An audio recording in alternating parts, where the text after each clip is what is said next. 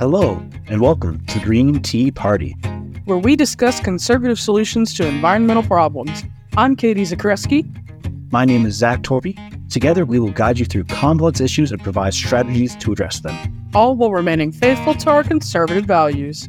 Trust me, it'll be a good time. Yeah, it's a party, so grab your mugs and we'll pour the tea. Welcome back to part 2 of our celebration of Republican presidents who have done incredible things in order to protect and conserve the land and nature, in addition to promoting clean air and clean water. I'm Katie Zakreski. I'm one of the hosts of Green Tea Party Radio. You'll remember last week we started talking quite a bit, Zach and I, about Republican presidents, starting with Teddy Roosevelt and a lot of their environmental accomplishments and being history buffs.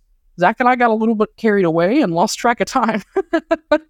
So hopefully you listened to the last episode to get a good idea of one of the Republican presidents in the early 20th century and their environmental accomplishments.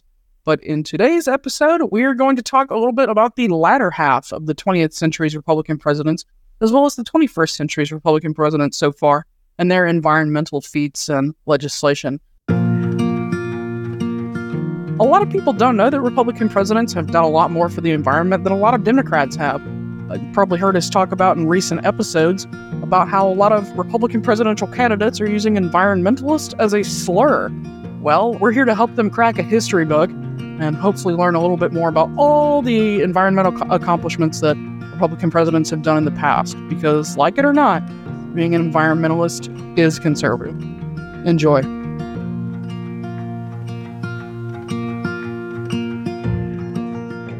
Our 31st president, Herbert Hoover, from 1929 to 1933, not a very popular president, best known for Hoovervilles. Yeah, I was about to say the Hoovervilles, little cardboard shacks and shanties and villages during the Great Depression. Yeah, faced the challenges of the Great Depression and a lot of challenges for him. Yeah, that speaks for itself. I don't know that we have to expand on, hey, the Great Depression sucked. But it's reassuring as we'll go through this list of stuff that he did, that in spite of a lot of the heat that he was taking and the challenges presented by the Great Depression, that environmentalism and conservation was still something that he considered pivotal to address. Hoover took measures to address the devastating flood along the Mississippi River. The Flood Control Act of 1928, signed into law during his presidency, authorized the construction of levees and other structures to control flooding and protect communities along the Mississippi River, which is really important and is still a concern today, although Mississippi River is currently facing some drought conditions due to reduced rainfall. Yeah. Also played a role in negotiating and signing the Colorado River Compact in 1922. This agreement allocated water rights among 7 western states, laid the groundwork for the development of the Hoover Dam, a major public works project that began during his presidency. And I think that it's something that everybody recognizes the name of, regardless of what you know about Herbert Hoover. One of the most important energy development projects in the West. And the Colorado River Compact is still one of the most impactful legislations for the West. Wow. I would love to do a full episode on it because its impacts are still felt today. Forward thinking. And he did make some mistakes. That's. Hey, I'm willing to overlook some mistakes from a president who served during the worst economic period of the United States, but I won't overlook our current president's failure to navigate economic crises. Let me just go ahead and put that on the record. Hindsight is 20/20. It really is. That is 100% correct. Public lands management. Hoover supported efforts to manage public lands for both conservation and economic purposes. He emphasizes responsible land use and the development of natural resources, reflecting the economic challenges of the time. While Hoover's presidency is not often highlighted for environmental achievements, his administration did contribute to important developments in flood control, water management, and projects like the Hoover Dam.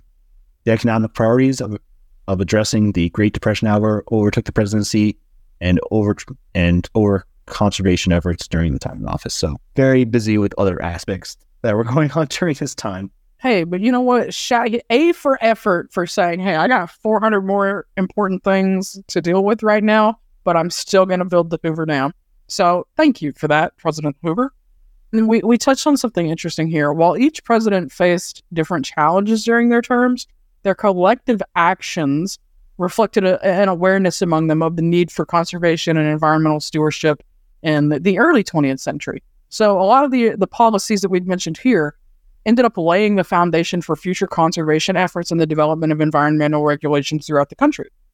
So in the latter half of the 20th century, a lot of conservative leaders continued to really amplify their concerns regarding environmental issues. So President Dwight D. Eisenhower, who was the 34th president from 1953 to 1961, took several actions related to environmentalism and conservation during his time in office. One was the Highway Beautification Act. So while it wasn't an environmental law per se, Eisenhower signed this act in 1956, which included provisions for beautification along the newly constructed interstate highway system. And this demonstrated an early recognition about the importance of aesthetics and environmental considerations when it comes to public infrastructure. He also signed the creation of Arctic National Wildlife Range Act, and that was in 1960 in Alaska. And that action was taken to preserve the unique and ecologically significant area in Alaska, recognizing the importance of protecting wildlife habitat. And he also supported the establishment of the Land and Water Conservation Fund in 1965, and the Land and Water Conservation Fund was created to support the conservation of natural areas, protect water resources, provide recreational opportunities, etc. That's where we really start to see the flowering of a lot of these environmentally sound, conservation-oriented policies in the latter half of the 20th century, really building on the precedent set by the earlier half of the 20th century.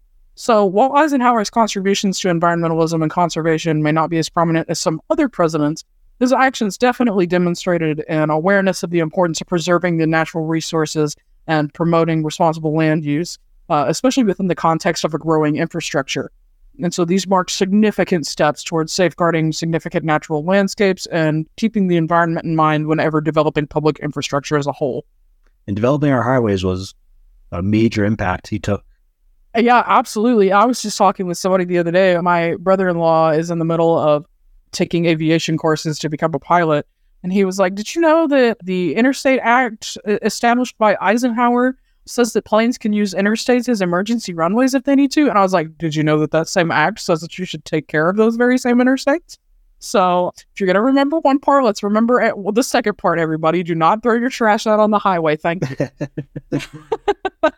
I will find you. I'm like Batman. If I see you littering, I will make you eat every piece of litter you throw. Do not litter in front of me or at all, whether or not I'm around like Batman. Yeah, and the Highway Act really just developed our car mindset and really orient us to the way we have developed going forward in our country. That is true. I kind of wish that part of that had also included like infrastructure related to trains and, other forms of transportation that weren't revolving around the automobile and the desire for everybody to have their own automobile. So I wish that other infrastructure had been considered in that as well. That's a good point. Well, I think he was inspired by two things. Mm-hmm. He did a tour as a younger person in the Army in the U.S. to support the World War II, funding for World War II, and marked on how bumpy and awful the driving was across the country. Mm-hmm. And then he also experienced the German Autobahn, which was like the smoothest highway in the world, and was like, why don't we have this? Why can't we drive 70 miles an hour? If we're the best country in the world, we should have our own version of this. And I agree. That's a good perspective to have. All right. On to our 37th president, and also controversial, Richard Nixon, who was president from 1969 to 1974. He made significant contributions to environmentalism during his tenure. He was a fairly good president, but made a lot of controversial acts and really bumbled it down the end with trying to cheat in an election. Yeah, he probably would have won anyways. Yeah, I think that's my favorite part. Like, if he had taken a step back and like read the room, he clearly has the track record to show that he was doing a lot in a lot of different areas, and you'll even get to see some of that when we talk about some of his environmental actions here. But I really think he would have won if he had just like not been dumb. And unfortunately, his entire incredibly busy presidential career is completely forgotten because of the controversy that followed, because he was a cheater. So, but cheating aside, Richard Nixon did do some things for the environment, and Zach is going to tell us about them now. created the Environmental Protection Agency in 1970. He signed the executive reorganization plan that led to the establishment of the EPA. This agency was tasked with coordinating and overseeing federal environmental programs, consolidating responsibilities that were previously scattered across different departments. And it's still an important organization today. Yeah, that was Chelsea Henderson's little piece of trivia. If y'all remember the episode when Chelsea Henderson from Republic EN was on the show, that was her little piece of trivia, that it was Nixon who had founded the EPA, and I couldn't even believe that, to think that in 1970, the year that my mother was born, sorry, Mom, the conservatives were working on environmental things, and, even farther back than this, as this episode has shown. But to think that, Nixon was responsible for that, I could not even believe that when she told us. Yeah. He also signed the Clean Air Act in 1970, which aimed to control air pollution on a national level. This legislation empowered the federal government to set emission standards for cars and factories. And that's still very important today. And looking back, they must have been looking up and being like, why is all this smog acceptable? Why do we have to deal with this? I think it was back then, it was just the pollution was just so obvious that you couldn't get away with it. And you were like, we need to do something because I'm having trouble seeing sometimes. Yeah, I can see pollution down the street. Right. The Clean Water Act, Nixon was passed in 1972, which sought to regulate and improve water quality in the United States while providing funding for sewage treatment plants and set water quality standards. Yeah, we all remember the good old time when you could set rivers on fire. That was lots of fun. Just a good old American pastime. Oh, the Chicago River, the Chicago River's on fire. That's a yearly thing. Whatever. Or just a normal Tuesday afternoon. And in 1972, Nixon signed the Marine Mammal Protection Act. Yay! Providing protection for marine mammals by prohibiting the harassment, capture, or killing in U.S. waters. Gotta love seals. Yeah, gotta love them. And in 1973, he signed the Endangered Species Act into law, providing for protection of species at risk of extinction and their habitats. And while Nixon faced criticism for some of his policies and decisions, his administration's actions in the early 1970s played a pivotal role in shaping modern environmental policy and regulations in the United States. Fabulous. I'm going to go play Pioneer Woman and get bread. I'll be right back. Okay. Conservative and concerned about climate change? You're not alone. My name is Chelsea Henderson, and I host RepublicEN.org's Eco Right Speaks, bringing you weekly guest interviews and stories. John Kasich, Christine Todd Whitman, Congresswoman Nancy Mace, meteorologist Marshall Shepard. Each week, we have a conversation with an eco-right leader bringing you information, opinions, personal stories, and much, much more. Download, listen, subscribe, and join us each week on the Eco-Right Speaks. Pioneer Woman returns, and I did not even burn my bread. It was banana nut. It smells so good. No dysentery this time. Pioneer Woman lives again. All right, so our next president is Gerald Ford, the 38th president of the United States from 1974 to 1977. He faced numerous challenges during his time in office and had to address several environmental concerns. Some notable actions related to his environmentalism and conservation during his presidency include the Clean Water Act amendments of 1972. So while the initial Clean Water Act was enacted in 1972, before Ford even took office, his administration played a really key role in the amendments passed in 1977. So these amendments strengthened the water quality standards and expanded the EPA's authority to regulate discharges into water bodies. Another thing he did was the Energy Policy and Conservation Act of 1975. So he signed this act, which aimed to address energy conservation and efficiency and establish the corporate average fuel economy standards for automobiles, which required increased fuel efficiency in order to reduce dependence on foreign oil. Awesome move, way ahead of his time. If I could say one thing, this act did sort of backfire because it led to automakers trying to find a workaround and classifying every car as a truck. So that's why we have such large cars, so that they weigh enough that they can classify them as trucks and not regular sedans, so they can avoid being under the stringent parts of the corporate average fuel economy. So I guess, in a horrible way, it makes me feel a little bit better to know that corporations weren't just trying to screw people over today. They've been doing it for at least 50 years now. How can we find a loophole that's not good for people? Right, exactly. Awesome. Love that. Thank you, Ford. So he also signed the Toxic Substances Control Act of 1976 into law. which provided the EPA with the authority to regulate and track industrial chemicals. So the goal was to protect public health and the environment from risks associated with the manufacturing and use of chemical substances. Super awesome. He also signed the Endangered Species Act amendments of 1973, which strengthened the protection for endangered and threatened species in their habitats. As an animal lover, thank you very much, President Ford. So Ford's environmental and conservation efforts ended up reflecting the broader national concerns at the time, while also addressing issues such as water quality, energy efficiency, and protection of endangered species. And while his presidency was relatively short, his policies that he enacted during his tenure ended up contributing to the evolving landscape of environmental regulations in the United States, which is really reflected in the work of the conservative presidents that come after him. And Zach, you've got the honor of talking about the absolute apple of my eye here. The 40th president, feel free to chime in whenever you want. Ronald Reagan. Oh, yeah. 1989. May he rest in peace. Amen. Made several contributions to environmentalism.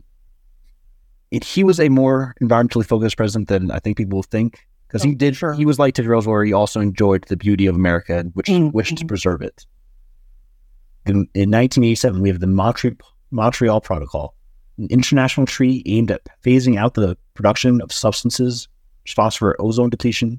Reagan's support for this agreement demonstrated commitment to addressing global environmental challenges, and this is the best example of how international actors can come together and enact a law and create real change, because I believe we are seeing the first results of the ozone layer actually healing now, and it's expected to heal back to its original levels in like 2060. So it shows just how powerful the united action can be, and that we can be a part of the solution and be leadership in environmental problems around the world.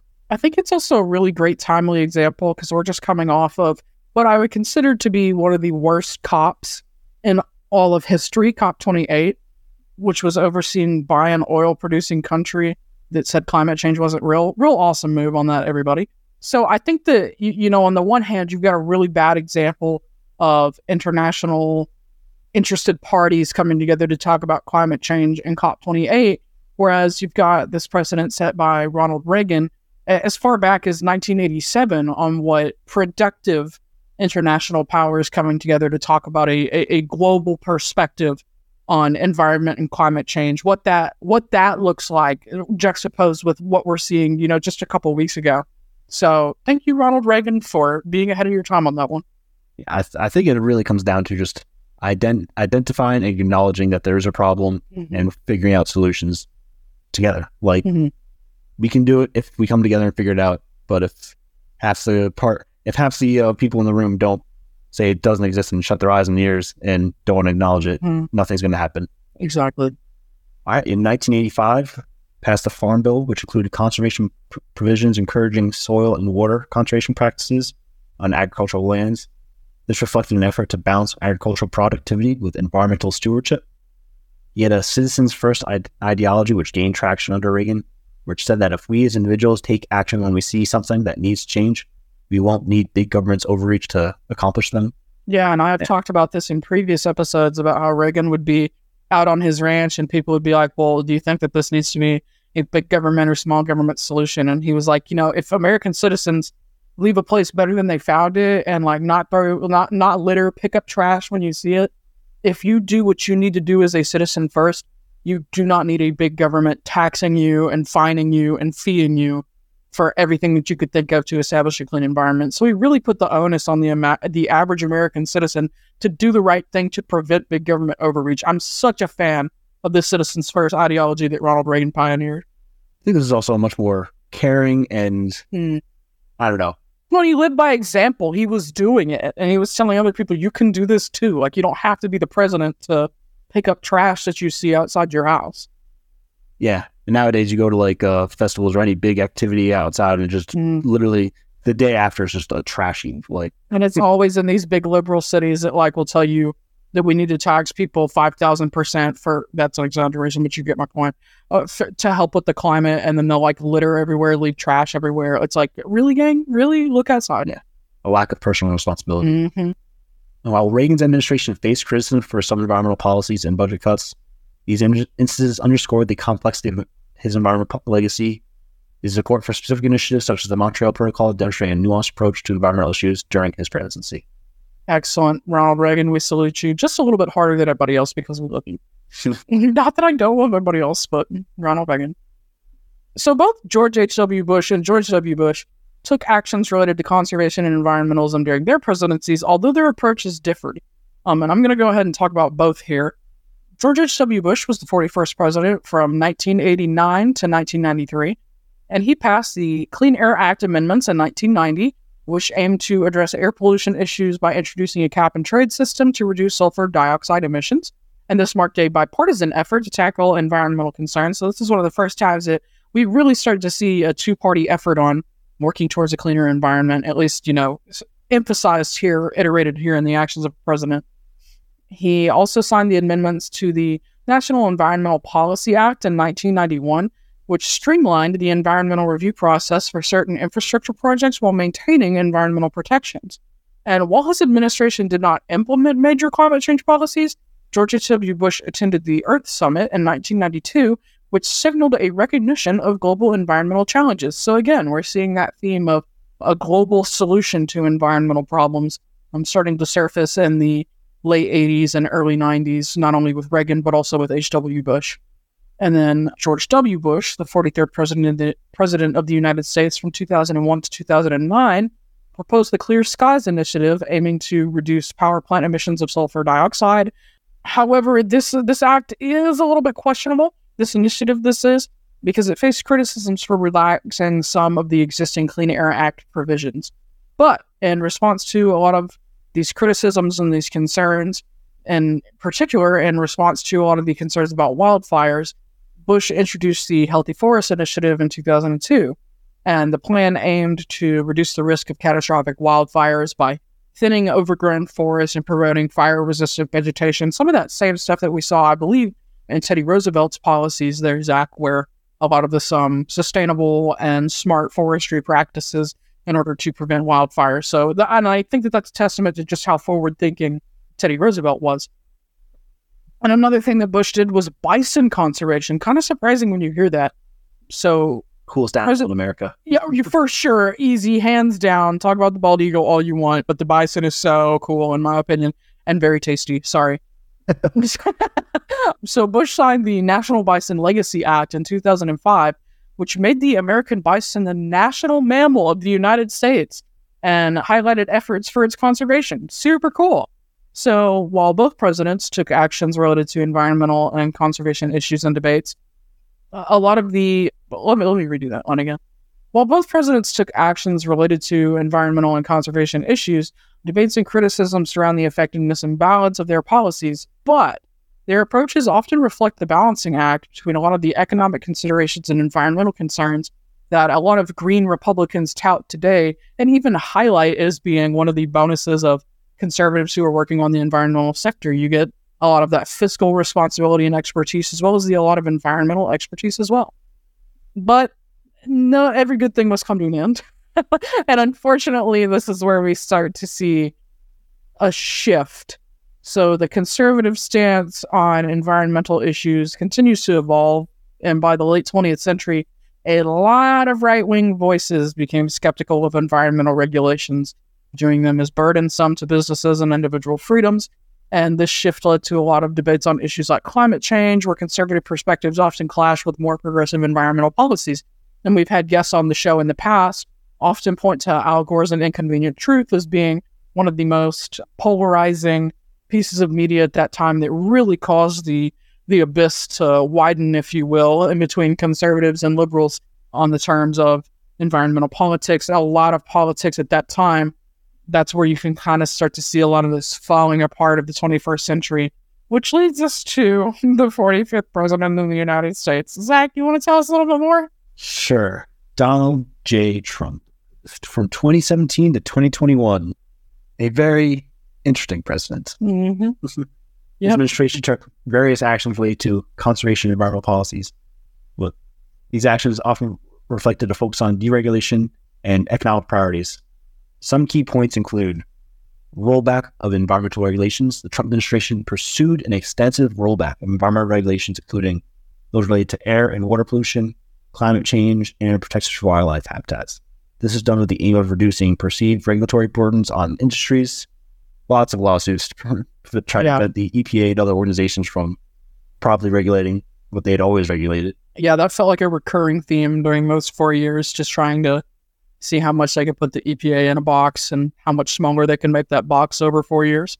They nominated, who was it, Scott Pruitt, who tried to dissolve the EPA numerous times when he was in the Congress and the Senate. Yeah, we love that. We love that. Yeah. Withdrawal from the Paris Agreement in 2017. President Trump announced the intention to withdraw from the United States from the Paris Agreement, which is non-binding, of course, so didn't change anything anyways. An international court aimed at addressing climate change. The withdrawal became effective in 2020, and I'm pretty sure Biden rejoined. Yeah, just rejoined it. So, so A for effort, I guess. It does show the limits that presidents have when they don't have the support of Congress on their actions. Right, yeah, and even their constituents to some degree, so. Yeah. Opening public lands for energy development. The administration pursued policies to increase energy production, including opening up public lands for oil and gas drilling and scaling back the size of certain national monuments. Teddy is doing burpees in his grave as we speak. Streamlining infrastructure approvals. Efforts were made to streamline the approval process for infrastructure projects, including those with potential environmental impacts. The administration aimed to accelerate project timelines to spur economic growth. Trump was always 100% economy, go, go, go all the time, so it's not surprising. Yeah. But when you pursue the economy at 100%, there are other things that fall to the wayside. On renewable energy initiatives, while the administration supported traditional energy sources, it also took steps to promote clean aspects of renewable energy, such as streamlining the permitting process for certain renewable projects, which is good. And one of the good things that Trump did was focus on regulations and reducing burdensome regulations, which is something we are still working on. I was just about to say, permitting reform, and there were even some environmental regulations in the Inflation Reduction Act passed in 2022 that were really geared towards removing a lot of this red tape that Trump himself had tried to remove. So it was good for small government, but it was bad for the environment. So public opinion on Trump's environmental and conservation legacy varies, with a lot of supporters citing economic growth and reduced regulatory burdens, while a lot of critics tend to talk about their concern for potential long-term environmental impacts and withdrawal from international agreements that address climate change. And the approach taken by the Trump administration really reflects that key shift in emphasis towards economic considerations and reducing perceived regulatory hurdles. So even today, the landscape of right-wing environmentalism and conservation continues to evolve. Obviously, you wouldn't have seen a podcast like this here just a few years ago, much less 10 years ago. So there's a lot of varying views on the role of government and free market solutions and the balance between a lot of economic interests and environmental protection. So here's to hoping that no matter what the goofy folks running for president say, we will soon have a whole lot of politicians in office and young voters who are conservative, but not at the cost of their environmental concerns. I think as a growing contingency, as we age and become a larger constituency in the Republican Party and politics in general, I think Republicans will start to realize that they need to win over some of the younger voters who are more concerned about the future than the 80-year-olds they're currently catering to. Absolutely. Yeah, which is a great segue, Zach, into our action steps section of today's show. So as always, my favorite soapbox is write your member of Congress. Let them know not to be afraid to be an environmentalist, because being a conservative is inherently environmentalist. Feel free to pull from any of the nearly dozen examples we gave you here. So go to house.gov and enter your zip code to find your member of Congress in the House of Representatives, or go to senate.gov and click find your senators, then select your state to find your member of Congress in the Senate. And please tell them, as a conservative environmentalist, you would like them to do whatever it is that pertains to either your state or a federal policy, but be sure to emphasize your concern as a conservative environmentalist that environmentalism is inherently conservative, regardless of what the media says. And don't forget to be nice. Please be nice. Please be nice. Please be nice. Yeah, I'm going to try and work on getting on a first name basis with my maybe not the congressman, but maybe his assistants. Well, let me tell you, I just got my I didn't just get it, but here a couple weeks ago, I got a Christmas card from one of my members of Congress, and it is one of the most rewarding feelings in the world. So even if you can't do it for completely altruistic purposes, do it for that holiday greeting card. And tweet us at Green Tea Party Radio Show and tell us how you navigate political discussions. Fabulous. So for you, our listener, email us with your thoughts. Our email is info@greenteapartyradio.com. And again, thank you so much for listening to Green Tea Party Radio. A very, very special thank you to all of our patrons. We absolutely could not do this without you. I feel like I say this every show, but I want to get merchandise going soon, and you better believe you guys are going to be number one on the list, right after us, of course, to get merchandise and signed thank you cards. So thank you so much. This is like literally a from the ground up project. We could not do it without you, and we are so, so thankful for you. And if you're interested in getting early access to episodes as well as Green Tea Party Radio merch, check us out at greenteapartyradio.com. If you have feedback, tell us what's on your mind, and follow us on Facebook, Instagram, Twitter, TikTok, and whatever social media you wish to reach us on. And just so you know, this is our passion project. We don't have any organizational sponsor. We're not founded by George Soros. He's not giving us money. We're not a ploy by the left to bilk you out of your conservative money. I promise we're not. And you can look me up on Facebook. I am a real person. Nobody's giving us money except our patrons. Thank you, patrons, again. But we're building a movement because we want the world to know that conservatives have important things to say about climate change, and this episode is proof that we have for over 100 years. So be part of that voice, be part of that movement, and shout us out. Talk with us about what's on your mind. And if you want to hear our show on your college radio station, email us at info@greenteapartyradio.com and give us the details about your campus and your radio station. The email again is info@greenteapartyradio.com. Thank you so much for listening, everybody. Thank you.